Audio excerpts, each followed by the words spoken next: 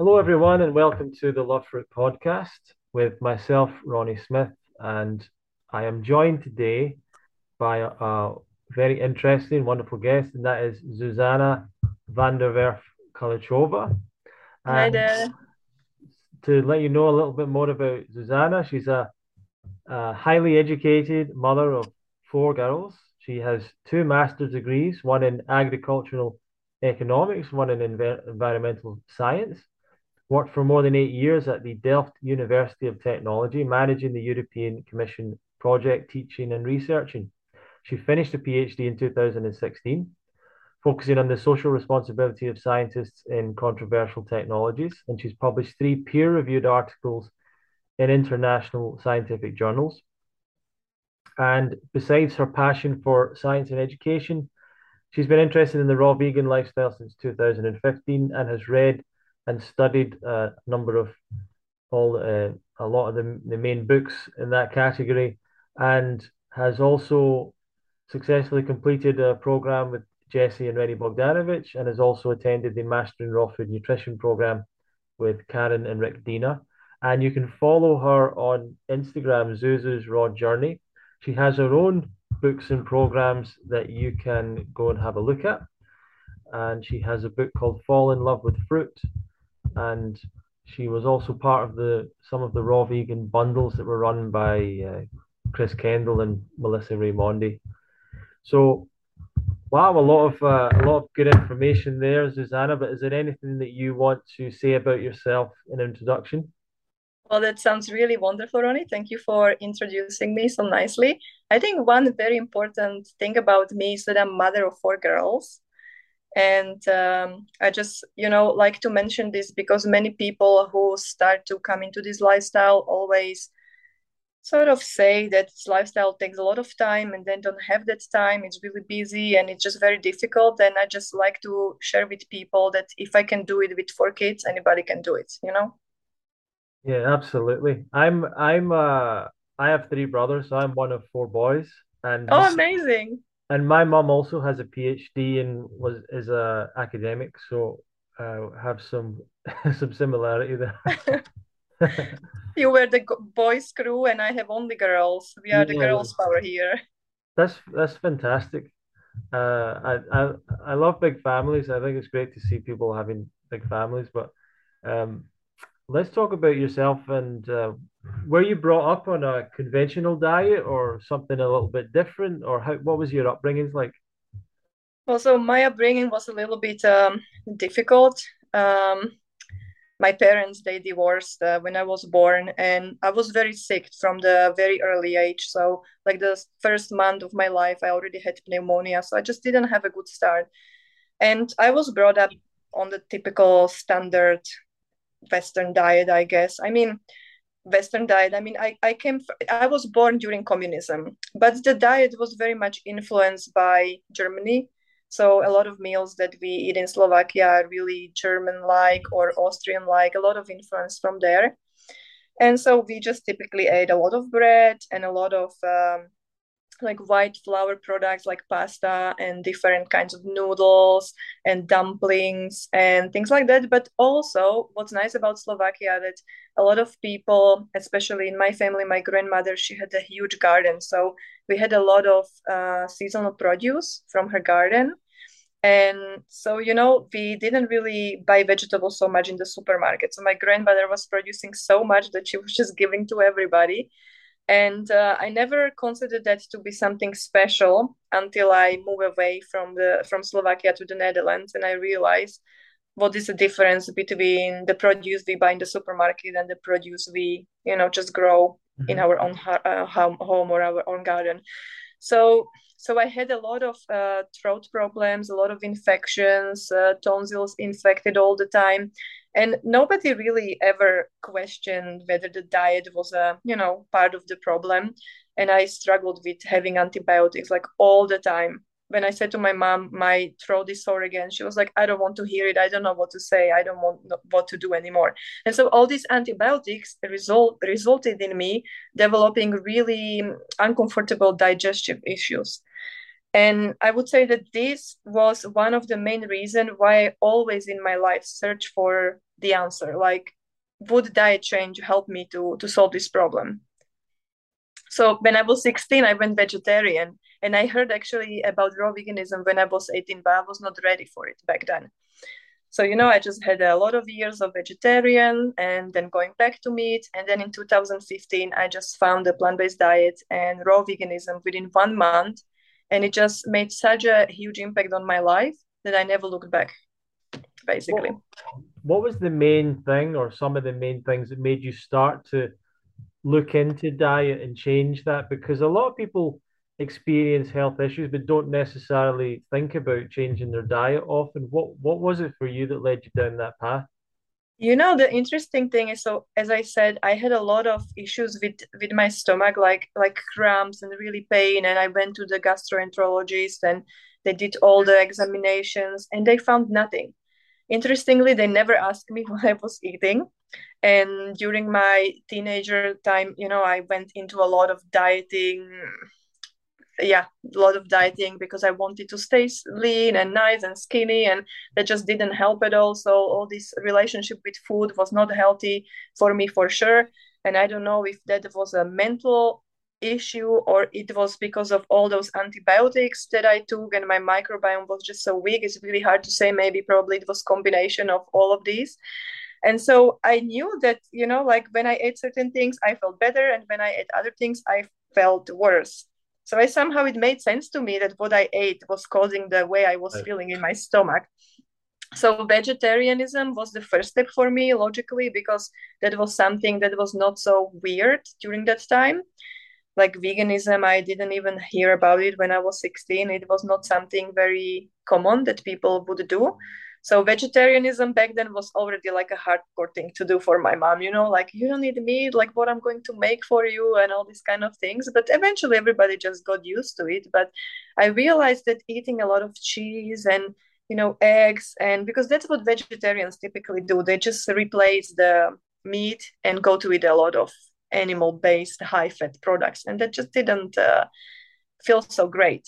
Yeah. So I guess that probably was the reason why in the end, after I think like 4 or 5 years, I went back to eating meat. And then when I came back to plant-based diet and I did it the right way, I just felt amazing. And was there any particular person or set of information or books or videos that inspired you to make some of those changes along the way? And so the interesting thing is that I found the plant-based diet via doing a course about how to be psychic. Oh It's a wow. really it's a really weird story because I had a burnout in 2015. So I had 3 kids in 3 years. I was doing my PhD. It was extremely busy. I just, was sleep deprived. I was breastfeeding, pregnant all the time, and I was not able to keep up with my work. So I was working in the weekend, and my husband was taking care of the kids. But as I keep on going, I was so exhausted. I just couldn't keep up with my own ambitions. So I totally broke down. I was very anxious. I suffered insomnia. I was not able to sleep for 3 weeks. It was really horrifying. I was afraid to be at home alone. And so I started to study. And the first thing I discovered was these psychic people, like how do you feel safe again? How do you protect your energy? So I started to study that and I signed in for a course. It was at the Udemy platform. Back then it was very popular. So I just signed for that course and I follow it. And I noticed that people there talked a lot about how the food they eat influences their psychic abilities. And I was like, wow, that's really interesting. And most of them didn't eat meat. And they also said, like, when they ate some heavier meals or chocolate or drank coffee, that their ability would decrease to connect with their higher self. And I was like, wow, this is really, it just makes sense. And as I kept on hearing about this more and more, I just thought, like, I need to try it. And so I started with the plant-based diet. And during that time, my very good friend returned from South Africa. And there she worked at a raw vegan restaurant. And so she came very enthusiastic, telling me, I work at that restaurant there and I never felt better in my life. You have to try it. And I Wow. was like, wow, it just sounds so amazing. Sure, just like, why not? and she introduced me to the YouTube channel of Fully Raw Christina. So that was my very first encounter with the raw food diet. And but I'm a type of person who is not like watching YouTube videos and blindly believing everything. So I wanted to read some books about that. And one of the very first books that I read was the 80-10-10 diet. I don't remember who told me about it anymore. I don't know if it was in one of the Christina's video or who introduced that book to me. I don't know, but that was really like second book I got. The first one was it was called Raw and Simple. It was super high fat gourmet book, but it said it was simple, and I had 3 kids, so I figured that was something for me. But it was just super high fat, and it was not my thing. I tried it, and I didn't feel as great. I had a lot of cravings, and I don't know that had a lot of oil and nuts and things like that. But of course, if you are transitioning from the regular diets to, and you just start to eat that already feels a little bit lighter and different. But it was just not it. So after a month of trying that, I just figured, no, that just was not for me. And so I read 80-10-10, and I started to implement the principles of 80-10-10. And during that time, we were living in Switzerland, and it was winter, it was December, it was really cold. We were going skiing, and I just decided I'm just going for it because my energy was so low, and I just thought like I need to take care of these 3 kids. I need to have my energy. So I started to eat super high fruit, and many people, thought like this is totally counterintuitive. It's outside is really cold, and you are eating all these juicy fruits like mangoes and grapes and pineapples. They had very good ones, and I just felt amazing. It was like wow, like I never thought it was possible to feel this way. And so I decided to get pregnant the fourth time, Ronnie, like seriously. I say that Matilda is a 80-10-10 baby because really it was the fruit that brought such an urge in me to get pregnant again. And I just thought I can do anything, like I can do anything. I was still busy with my PhD. It didn't make sense to get pregnant at all because during my PhD I had 3 kids already, and my promoter was every time like, not again, please. I was like, whatever, I just feel so great, I can manage. And I did it. I delivered Matilda 3 weeks after my PhD defense. Amazing. Wow, wow. Yeah. That's that's amazing. Let me ask you about how challenging did you find it to make these changes? Did you find it easy? Did it take time for you? Was it automatic or how did it work for you? I think it was a combination of easy and difficult Mhm. because there were moments when it was very easy and there were moments when it was very difficult. And I've been doing this now for more than 7 years, and I notice some pattern on myself. Like I realize I have become a better observer of my own actions, and I notice it's very easy when I prioritize my well-being, if I really put myself first and not put the kids first, then it's easy. But if I'm trying to take care of everybody first and then trying to eat raw, I always end up under eating, always, every single time. Right. And then I get cravings, and now I don't feel bad about myself anymore when I end up in that situation because I know exactly what's going on and how to fix it. But at the beginning, it was very difficult because I really thought that I was not good enough, that I was not having enough willpower, and how come that Mhm. other people can do it and I couldn't do it. So at the beginning, during these periods when I had cravings and when I felt out of control, it was very difficult and very challenging, absolutely. Oh wow.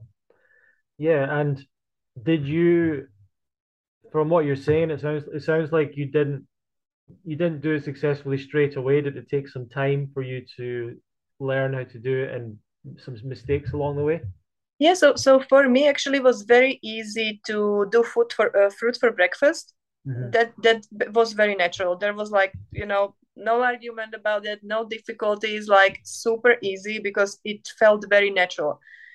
Like when I started to eat fruit for breakfast, eating anything else just even didn't feel possible for me. It's like the first natural choice. So breakfast super easy. Lunch, depending on my activity level and depending on how much I would eat for breakfast. So if I ate enough, it was quite easy. But during the time I was well, I was breastfeeding, so I needed a lot of calories. So, that was my challenge, those calories that I had times when it was really difficult to get enough calories. And when I was not getting enough calories, I saw my baby was not gaining weight. She was more fuzzy and more crying. So I was not pushing it. I was not like, trying to be 100% raw during that time. That was not my goal. My goal was to feel energetic and just feel really good.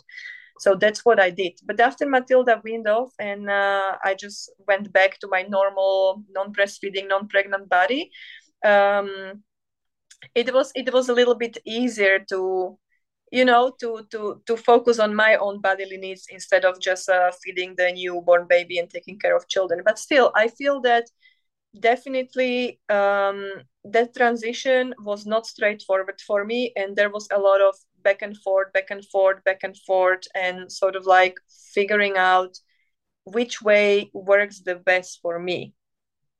Excellent. Yeah. And I'd like to know across these various changes you made, what were the impacts that you had, or what impacts did you feel? And was there a difference between going raw and just being plant-based? Oh, amazing. The difference is like, for me personally, I know that some people can eat cooked food and don't feel the difference, but for me, the difference is like day and night. It's just incredible. So when I eat raw, I feel like clear-headed. My mental clarity is like amazing. And also one of the things I notice is that the way how I look at myself is just so much more kind and so much more gentle and so much more forgiving. Like I'm not so judgmental towards myself when I'm fully raw. I just really feel good about myself. I feel good in my body. I feel strong in my mind and strong in my body. So it's amazing. And I mentioned on my Instagram recently that during the last year, when I was doing the Mastering Raw Food Nutrition program, I actually decided that I needed to make peace with cooked food, to not be cooked food averse or like afraid of it, because there are moments when it's just handy to accept that cooked food is okay to eat, but it doesn't matter if I accept it and I have a peaceful mind with it. It still makes me feel less optimal than the full raw option, but I'm sort of like good with it now. Yeah. But the difference, if you ask me, is big for me. Yes, especially if I take one cooked food, is not such a big deal. But if I go on for 3 to 4 days and every day I take a cooked food, I just feel more heavy. I don't know, like, yeah.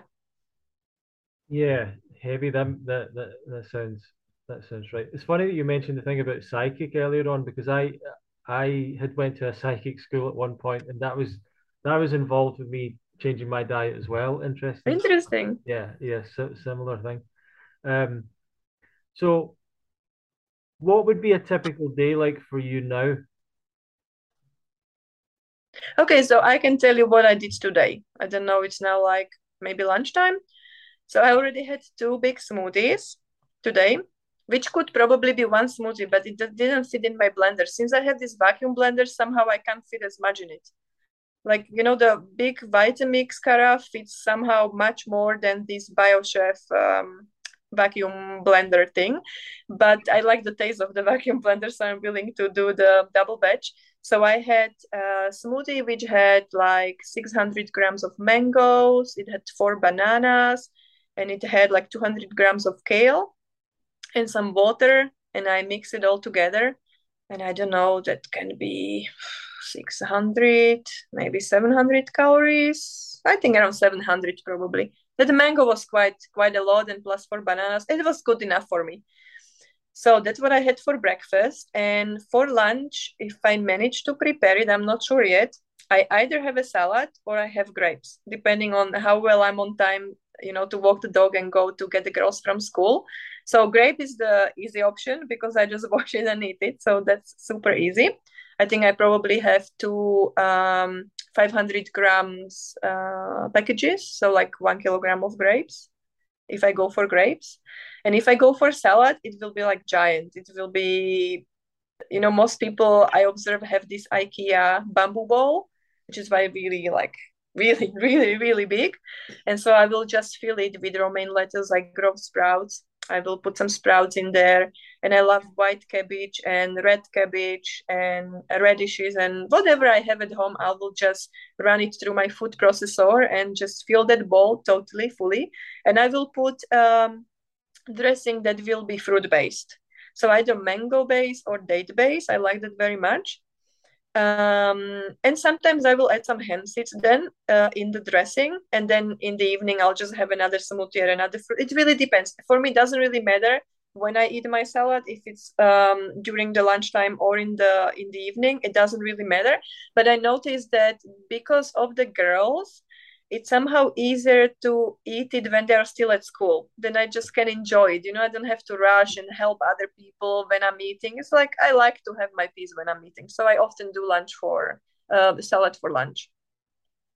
Sure, excellent. And you've obviously you're uh, involved in education, and when it comes to changing to this lifestyle, it sounds like you educated yourself with reading a lot of the books and things. Was that an important part of your journey? And what were some of the highlights for you of some of the things that you've learned and read about, and what's helped you the most, would you say? Yeah, so education definitely really important. I think that the first I mentioned was the self-care and self-love and putting yourself first. And I think equally important for me was the education part because that helped me to become confident about what I was doing. Because there are like always these people around who will question, but where do you get this from? And you can't get this on this diet, and it's not natural. And all these kind of comments. Like I'm sure that people who are trying to eat this way are familiar with this kind of circumstances when people question them. And when I was not educated, I felt insecure about my own choice. I just was not sure, like, is it what I'm doing right? Even though I felt good. But of course, at the beginning, as I mentioned, there were periods when I had cravings, when I didn't feel good. And those were the moments when I was very vulnerable to doubt myself. Like I'm not feeling as great. Maybe those people are right. Maybe this diet doesn't work. And that's where the education came in. And that really made me confident about the fact that the diet is absolutely 100% right because it proves every single time to me when I do the diet right, I feel amazing. There is no doubt. It's really about how we execute it. And when we know what we are doing, when we know what kind of role fat is playing, what kind of role vegetables are playing, leafy green vegetables especially, how much volume we need to eat, and all these things, also that we have to supplement with B12 and have to get some iodine sometimes from some sources, how to get selenium and all these kind of things. If you know what you are doing, it just feels so much easier to do it. Right. And any particular book that you like? Any particular book? I would say that none of the books that I read had all answers for me. Okay. I really think that because no single person has answers for everything. I think every book is somebody's personal account or personal experience of what worked, for them personally, or the experiences maybe they had with helping other people. But I really like to read broad spectrum of experiences from different authors and then make up my mind of what makes the most sense to me personally. Excellent. But definitely, if you ask me, I mean, 80 10 10, I think it's a great book. It's amazing. It's amazing starting point for just really understanding that we don't need to eat as much protein and fat as we tend to believe. And I also like very much the China study. I think it's also a very good book for somebody who is transitioning to plant-based way of eating because not everybody jumps right away to raw. A lot of people go to whole food plant-based first, which I think is a really reasonable step to make. And so those two books are good, I think. And I love the Mastering Raw Food Nutrition by Rick and Karentina. It's amazing program. And I think another challenge people have is trying to find support, friendship, community. Were you able to meet other people that were doing this kind of thing, and how did you find those people if you did, and or was there any kind of support or community you could find that helped you with that? So at the beginning, a zero community for me. I was busy with my kids, that was all that mattered to me, and finishing my PhD. But my greatest support I had in my husband, because he always supported me. He never questioned my choices. He never pointed to the amount of fruits I sent him to buy in the Lidl back then, because we didn't have as much money, so we had to go shopping in Lidl, buying boxes of bananas and whatever was available. And he just did it for me without questioning. And it was a lot of work extra while managing three small kids. I mean, we had four kids in 5 years. So, it was really intense, very busy, and he was always very supportive, always happy to eat raw meals that I made. His normal is to make smoothies for work every single evening before he goes to sleep. That's just his normal. So I think if I lived with somebody who would continuously question me or criticize me, it would be very difficult. It would be probably, yeah, very difficult. But then later, when the girls grew up a little bit, I started to start my Instagram account, and that's how I started to connect with more people. So basically, most of the friends I have who eat the same way are actually online friends. And by Instagram, I connected with Wendy, and I went to the Dutch Fruit Festival in 2019.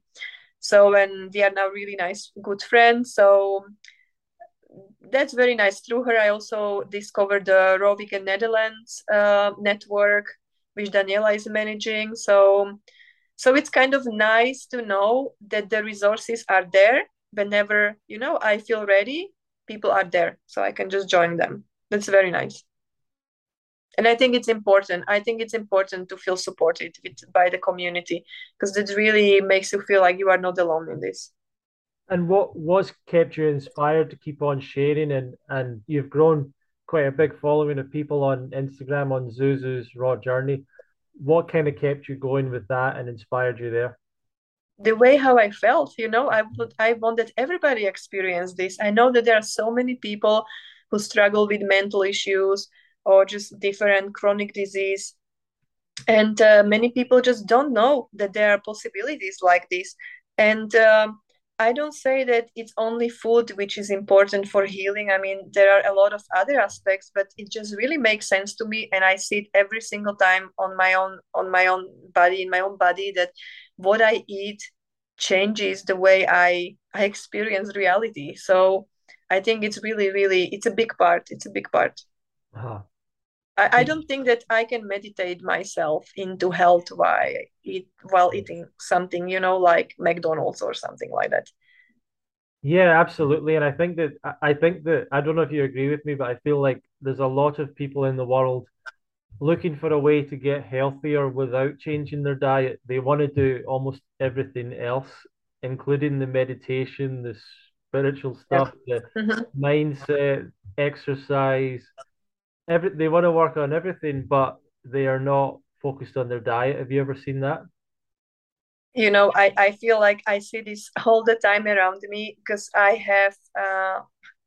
hope that I'm not making anybody feeling offended, but I have doctors in my family, and they are super sportive. They are super, super fit people, and they are making their choices with a diet, like, they're not eating McDonald's, obviously, but still, when I see the information I have about nutrition, I really see that there is definitely a gap in the medical school education.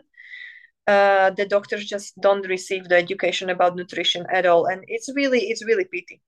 I find that yeah, it's a pity that this is the case, because doctors are the ones who are coming in contact with people who need to change their diet as a first step, or one of the first steps. I mean, many people also have difficult social economic situations. So, of course, there are other aspects than eating, but I think that food is just such an important part of how we feel and how we experience ourselves. Yeah, and a big question for me that I think that is interesting is you're obviously helping people and you get probably questions from people now, and I think you've done coaching and you have your book. And what mistakes do you see people commonly making on this diet? Okay, so I think that a lot of people tend to undereat. So there are like two opposite spectrum of the problem. So people tend to undereat. That's one group of people. And then other group of people, they tend to overfocus on calories and then just eating only dried fruit like dates and like too many bananas and totally leaving out the vegetables because they believe that it's only calories that matter. And I notice from my own experience that it's a balance between the two. So we need to get just the right amount of calories, but we also need to get the right amount of nutrients. So if we are only focusing on calories and we are lacking on nutrients, for me personally, it doesn't work. I can eat 3,000 calories of bananas and have cravings and gain weight. And actually, it happened to me. I gained the most amount of weight while I was doing that. So that was my hard lesson to learn. And so I always say to people also, don't rush it too fast. Like you don't have to be perfect overnight. Mm-hmm. Is it your goal to be raw vegan or is it your goal to feel good? And when you start to run or you want to start to do yoga, it's not that you do the deepest stretch overnight. It's just not how it works. You have to allow time and patience and just really work on your goal, but one step at a time. Because the more you push it, the more prone you are just to give up, prematurely before you even experience the benefits that you can achieve. Yeah, fantastic. And do you see any potential dangers to someone changing to a diet like this? Do you see any problems that could arise? I can definitely see problems. And I think that those problems are not diet related, but those problems are mindset related.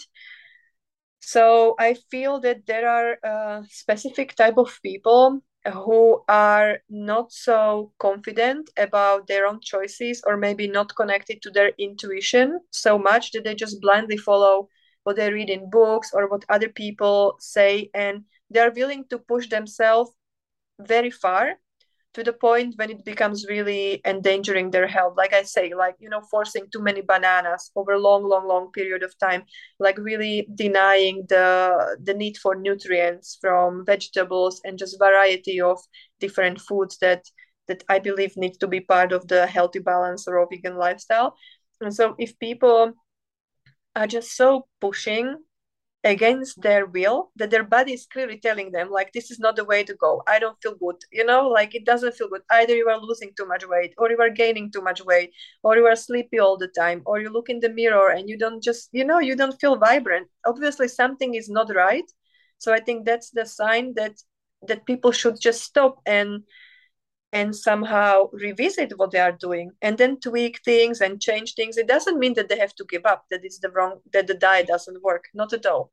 It's just that their current approach is not working. And we have to be we have to be open-minded for changes and stay connected to what our body is really needing. Like if somebody is eating only bananas and has horrible cravings for salt, I mean, there is something about it, there is just something about it. Something is missing. And it doesn't mean that you have to go to McDonald's and eat half a kilo of French fries with a lot of salt on it.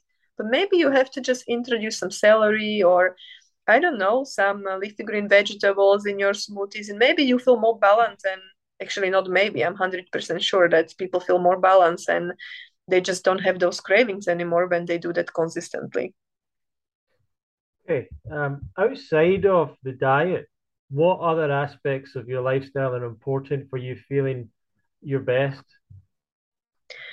So I recently noticed, it's interesting, this is something new to me the last 6 weeks, that exercise is really really important.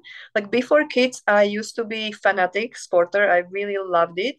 But then when kids were small, it just cost me so much energy to take care of them that I totally skim on that.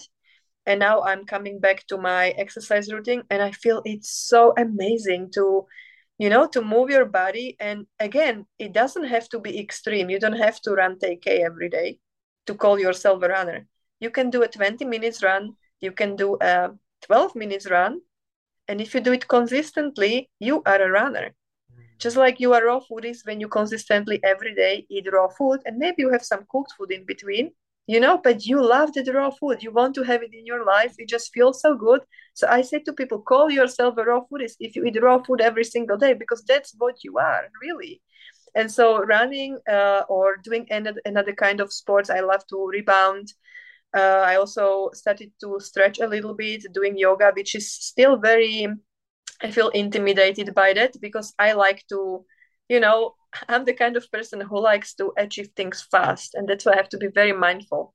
That's why I like to also talk to people about this to make them aware that this is not the best way to approach things, because then you tend to give up very quickly and say, oh, I can't do it anyway, so I don't even try. So I think that engaging in some physical activity is extremely important. And for me, it also serves as disconnecting from my mind. Like I feel like I need to not only live in my head, I also have to experience my physical body. So exercise and a good diet in combination, that for me is really, really important. And what about things like um your mindset, the way you think? Do you focus on any of that visualization, affirmations, things like that? Has that helped you along the way? So I don't do actually, so part of my studying or educating myself about the lifestyle and diet and all of this, I read a lot of books about self-development. I don't know how to call them, but like spiritual books. Hmm. And one of my favorite author, actually, I like to mention him, is Canadian MD. His name is Gabor Mate.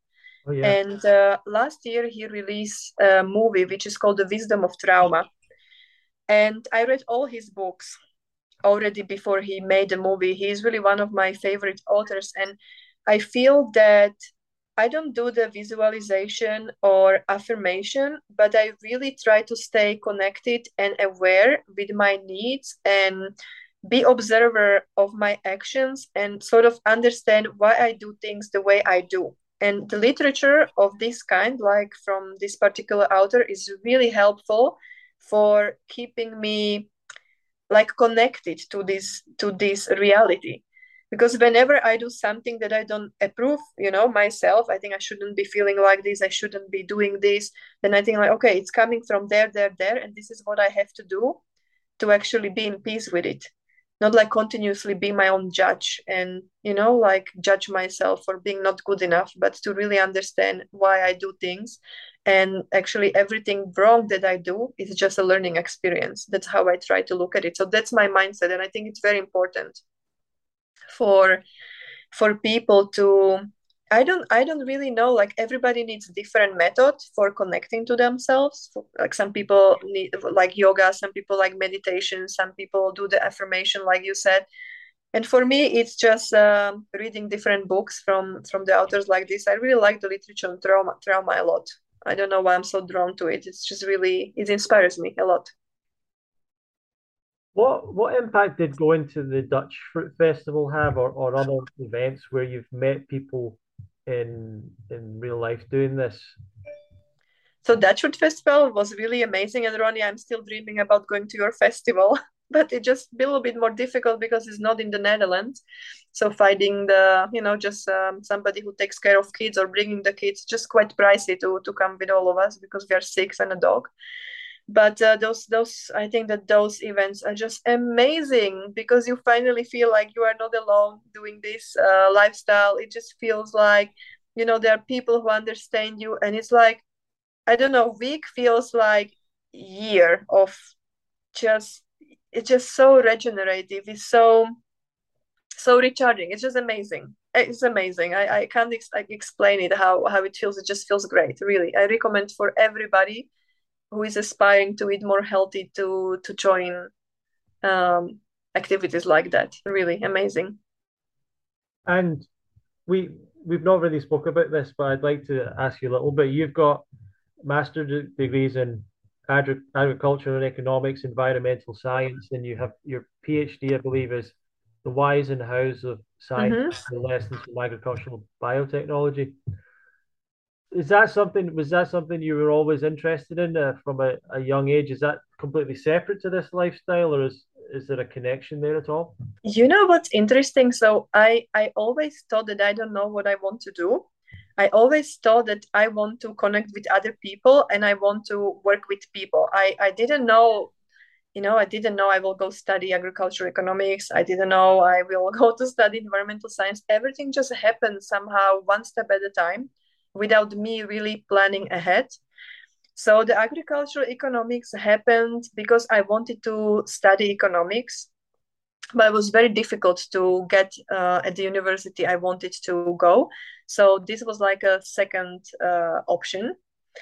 And the interesting thing was that, when I look now retrospectively, it already served purpose back then, because as a part of that study, I had a lot of food production courses, like animal production, crop production, and I just got to see things which normally people don't see.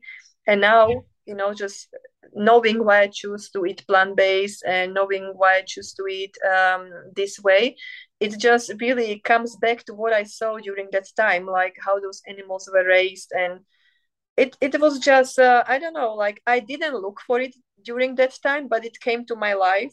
And I really felt that it was the right thing for me. And the environmental sciences, that also happened very unexpectedly, because I went as a part of my agricultural economics master. I went for an exchange program to the Netherlands, where I was supposed to stay just 6 months.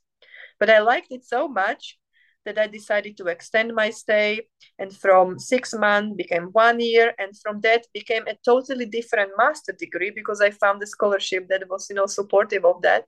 And so everything in my life just flew somehow very naturally, and it tended to revolve around food, which is really interesting, because the agriculture biotechnology was also about food. It was also about food production. And yeah, it just really fascinates me when I look back how I didn't choose it consciously, but it just happened to be my path. Yeah. Excellent. And can you teach us a little bit about that? What is that subject about, and what did you learn about it? What did you contribute to it? What do you see as the developments in that can help the world? You mean the agriculture biotechnology? Yeah, I guess so. Yeah, so I was very fascinated by that subject because there was a lot of controversy around it. And when I was choosing my final project for my master thesis, there was this project which involved organization of scientists, and they needed to collect information about. They were focusing on public sector research, and every time when people talk about agriculture biotechnology, everybody just immediately think Monsanto and GM soy is the one that comes usually to everybody's mind. And so I learned that there was actually different kind of research going on, which was happening at small universities or public sector research, like in Africa, in Latin America. And I was really curious, like what was this all about? So I connected with these scientists and actually traveled in China, and I did my master thesis research there, because China already back then, that was in 2008, they were very advanced in agricultural biotechnology. They actually didn't want to have anything in common with Monsanto. They didn't want to buy any seeds from them, any patented products. They wanted to develop their own products for their own Chinese farmers' needs. And that I thought was really impressive back then. So I did my research there, and during this project, I got access to big meetings like the Cartagena, the Convention on Biological Diversity and the Cartagena Protocol on Biosafety.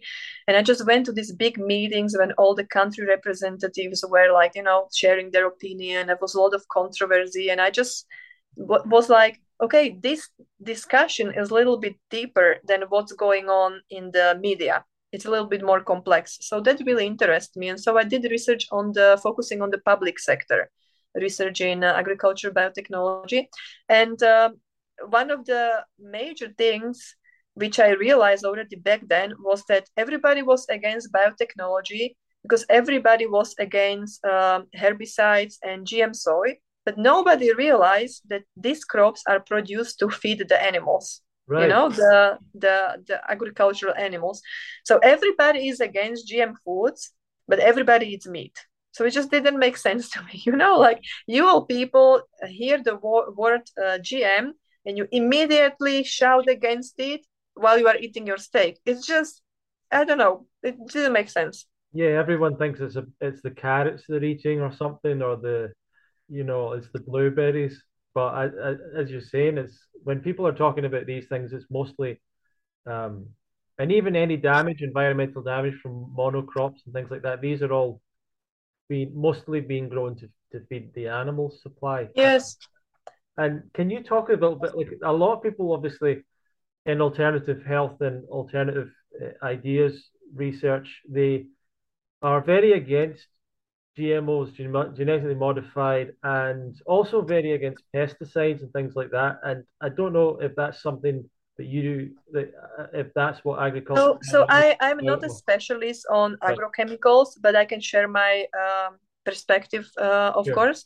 So when I was studying the GM thing, one of the motives for me was that there were varieties which actually didn't require spraying with pesticides, and it was possible, or it is possible, to insert a gene in a plant that will actually act as a pesticide to the target organism that is actually eating the plant.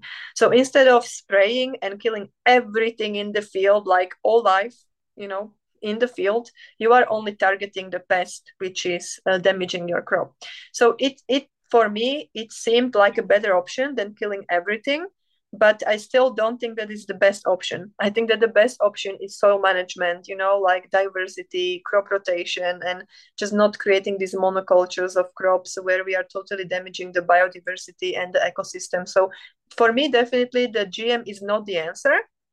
But if somebody tells me that it's worse than what we do conventionally, I don't agree with that. Right. And do you see there being any positive uses for things like pesticides and GMOs and things like that? Do you see that there could be a benefit to using these? So, the longer I'm away from the subject, the less inclined I am to support it. Although I still feel that there can be applications, but if you learn more about, like a good farming practices and soil management, how important that is for actually managing the health of the whole planet, then trying to fix the problems by agriculture biotechnology, it doesn't seem to me to be a long-term solution. It's like a temporary fix to me, because eventually at one point you will run into some troubles again, probably. But what I liked about some of the projects from this public sector was, like, there was this project in the Netherlands, and they were working on cucumbers, and this cucumber had a pest that really liked the yellow flower of the flowering cucumber. And so these researchers just took a gene and they changed this flower into being white, and that was enough for that pest to just avoid it. And I thought that was just magnificent, just change the color, and you basically get rid of the pest that would otherwise just eat half of your harvest. So there were some nice applications. Very famous one, which was also done with the public sector institute, and everybody in the raw vegan community always says is Monsanto, and things like that. It's the Hawaiian papaya that was basically saved. That variety was saved by agriculture biotechnology. That papaya variety wouldn't exist without agriculture biotechnology. So that was developed actually by the public sector institute, I believe was a university, who made those seeds available. And thanks to that, that papaya in Hawaii is actually still being produced.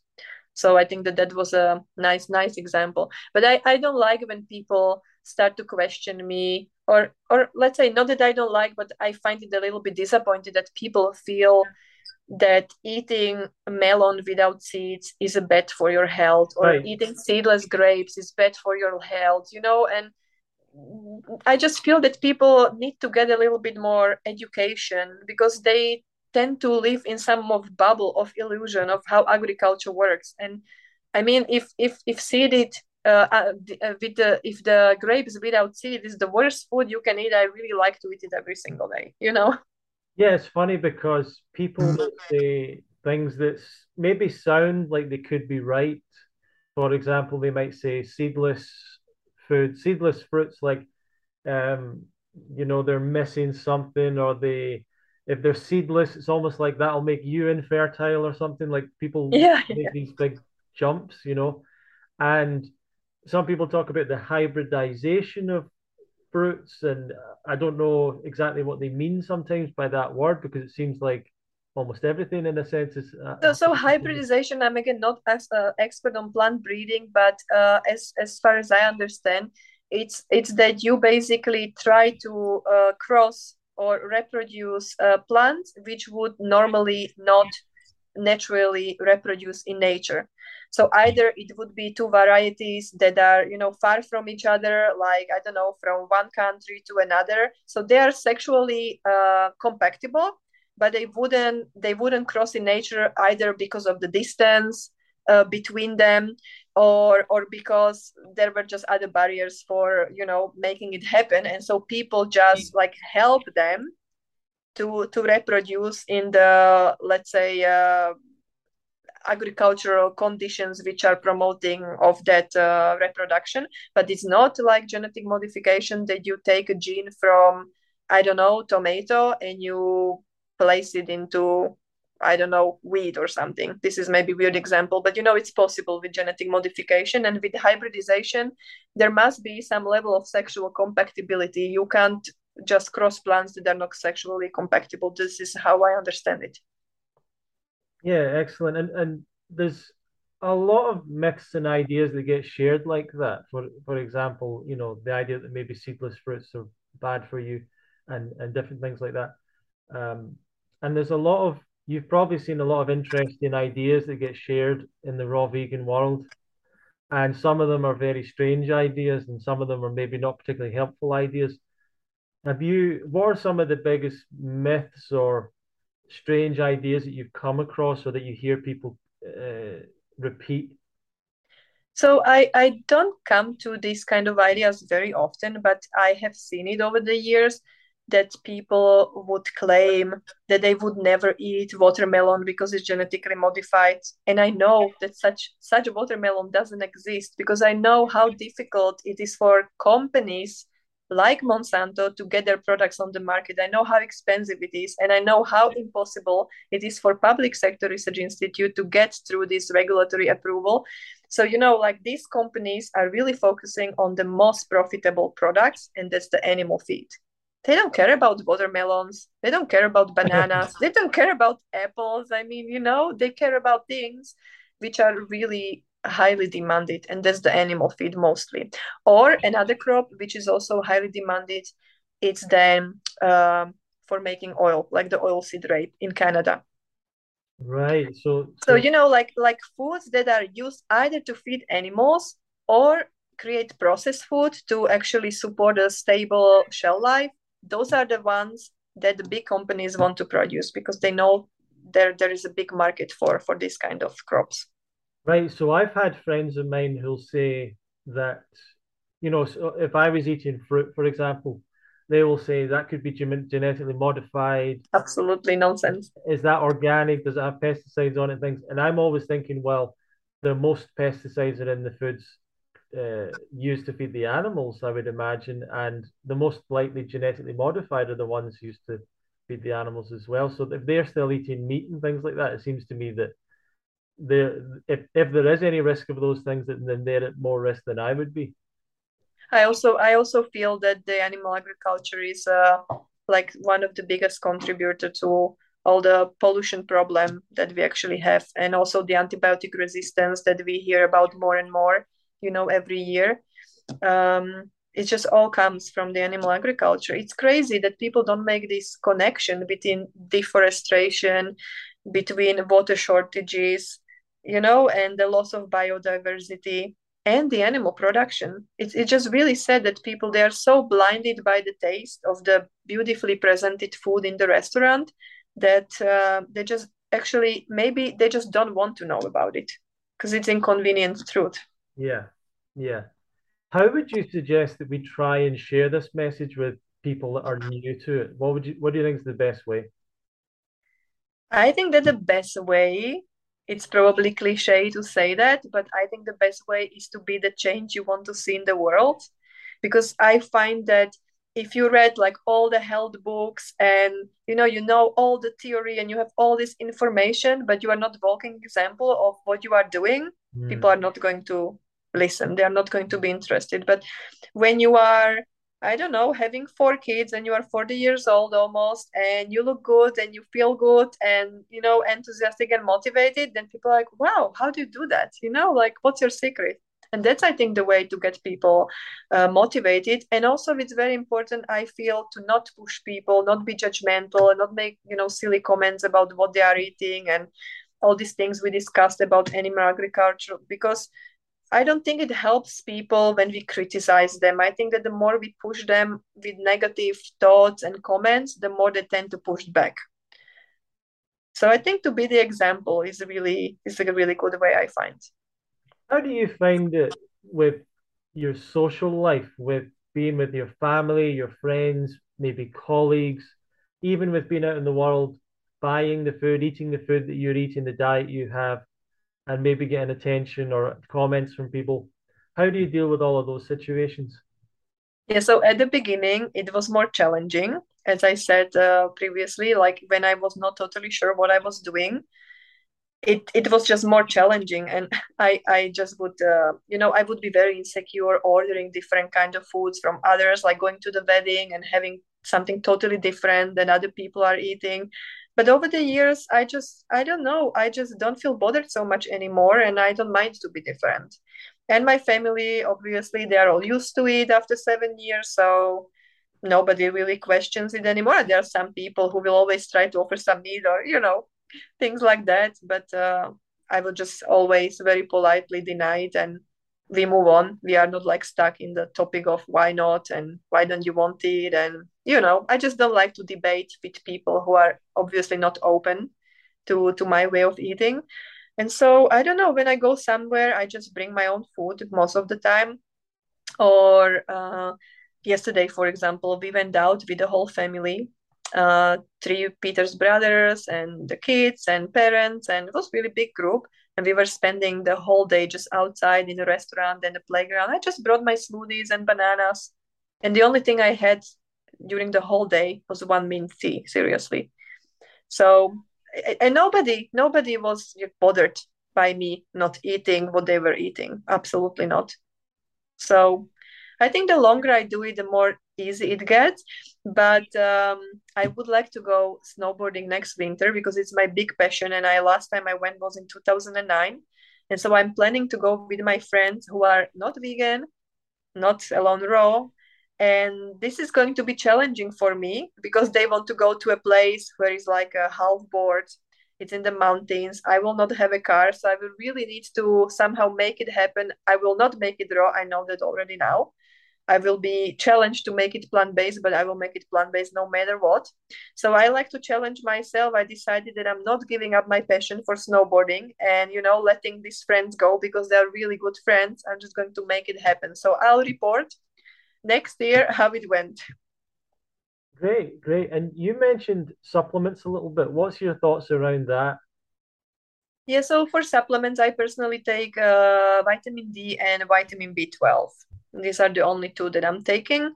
And I feel like as long as I'm eating enough fruits and enough vegetables and enough calories, I don't really feel like I need to supplement something more because I just know that the B12 is very unreliable to get from external sources. And I mean, some people I know are able to create B12 internally, but I think it's very important to do the testing if you really want to be sure that you have enough vitamin B12 in your body. And I don't like to be, I don't know, I don't like needles. I don't like, so I prefer to take the supplements. And okay, it's okay to do the test, like every now and then, but I wouldn't be going like very often to make sure that I'm not supplementing and I'm still fine. Like I just prefer to take the B12 spray. I don't think it's a problem. Sure. And what would be some of your personal hopes and dreams for the future? Personal hopes and dreams. Hmm. You mean like really, really personal, like what I would like to I suppose for your own life personally and what you'd like to see for the planet. So for my life personally, my life is actually really good. I'm very happy with my life. I would love to see my girls growing in awareness of why I choose not to feed them meat. I really would like to see them to continue that path. I know that it's not in my hands. I know that eventually they have to make their own choices, but I really would like to, provide some solid basis for them to understand why making these choices just makes sense. So that would be, as a mother, really important for me. And I just really would like that people are kinder to themselves, that they practice compassion with each other and they connect, especially starting with themselves. I didn't realize this only when I stopped to work. So when Matilda was born in 2016 and I finished my PhD, I decided that I'm not working anymore. At least I'm not working being employed by somebody. And suddenly I had a lot of time to contemplate, like my own needs and my own wants and all of this, which I didn't have when I was in the working process because it's like a treadmill. You just run it every day, the same.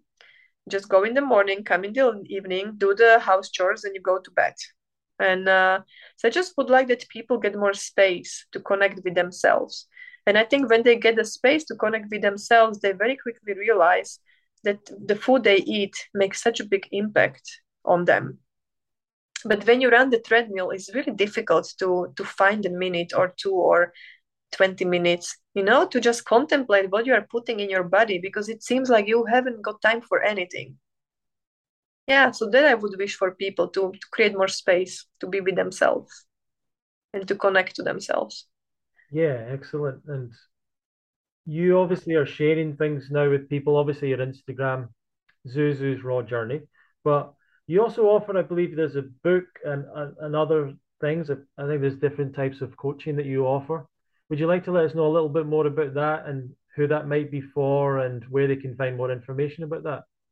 Sure. So the first book I wrote is called Fall in Love with Fruit, and I made this book for the my first time in the Raw Vegan Bundle. It was the second Raw Vegan Bundle edition, and that book basically describes my journey with falling in love with fruit, and it also has the recipes that helped me at the beginning of my journey to basically sustain the fruit for breakfast and start to love fruit so much, like as much that I want to have it, every day in my life. So that book explains a little bit of also the background, like why the fruit-based diet work, like why is it easier for our body to get energy from fruit as compared to, for example, cook carbohydrates.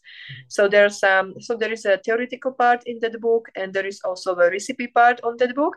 And the second book is Fall in Love with a low fat diet. And I wrote that book because I noticed that a lot of people struggle with understanding how much fat to eat. And I noticed that many people, especially those that are transitioning from the standard Western diet, they oftentimes think that they are eating low fat, but they are not eating low fat. Like they have this idea that like the fat is invisible in their food, like because when we use oil, it's so easy to overconsume it. So that would be the first part of the book that is trying to explain that. And the second part of the book is really for people who are trying to eat low fat for a longer period of time, but then maybe still don't understand the differences between the different properties that, for example, nuts have and seeds have, and why the omega 6 to omega 3 ratio matters and how we can achieve it in the best way. And actually, it's not that complicated. People try to overcomplicate everything, but actually, it's not so difficult. So I hope that when people read that book, it just becomes really clear like how much fat to eat day in, day out, and feel good about it and stay feeling good. Mm, excellent. And before we finish off today, do you have any words of advice for people? Advice, I think that really one of my biggest advice would be to be persistent, like to not give up, but don't be persistent in a way that hurts you. Like be persistent with achieving your goal while maintaining flexibility to tweak and adjust your approach. I think that would be my biggest advice because I think that living this lifestyle requires long term dedication and also flexibility, because there are different life situations, there are different moments when maybe your first preferred choice is not available, but there are still multiple other options. And I think when we are open-minded, we can always make it work. Thank you so much for joining me today, Zuzana. We've been joined today, everyone, by Zuzana van der Werf Kulichova. You can find her on Instagram, Zuzu's Raw Journey. The Love Fruit podcast, you can check us out on YouTube and all the other podcast platforms. We have now over 100 interviews. Feel free to check through those, and hopefully you'll find something that helps you on your journey to better health with a raw vegan diet. And if you want to learn more about that, you can go to fruitfest.co.uk and look for the more information on the UK Fruit Festival, which will happen in 2023, the 21st to the 28th of July. And we hope to see some of you there. We also have Fruity Fridays on Friday nights. You can join us, join the mailing list at fruitfest.co.uk. You'll get notifications about our Friday night meetups, and we have different presenters that come on and present information. There's question and answer sessions as well. Once again, designed to give people some education and some community and support with their journey to a raw vegan diet. Thank you very much for watching and listening. Please feel free to share this with other people, and we will see you in another episode of the Love Fruit podcast. Thank you for having me, Ronnie. It was really excellent. Thank you. Thank you. Bye-bye.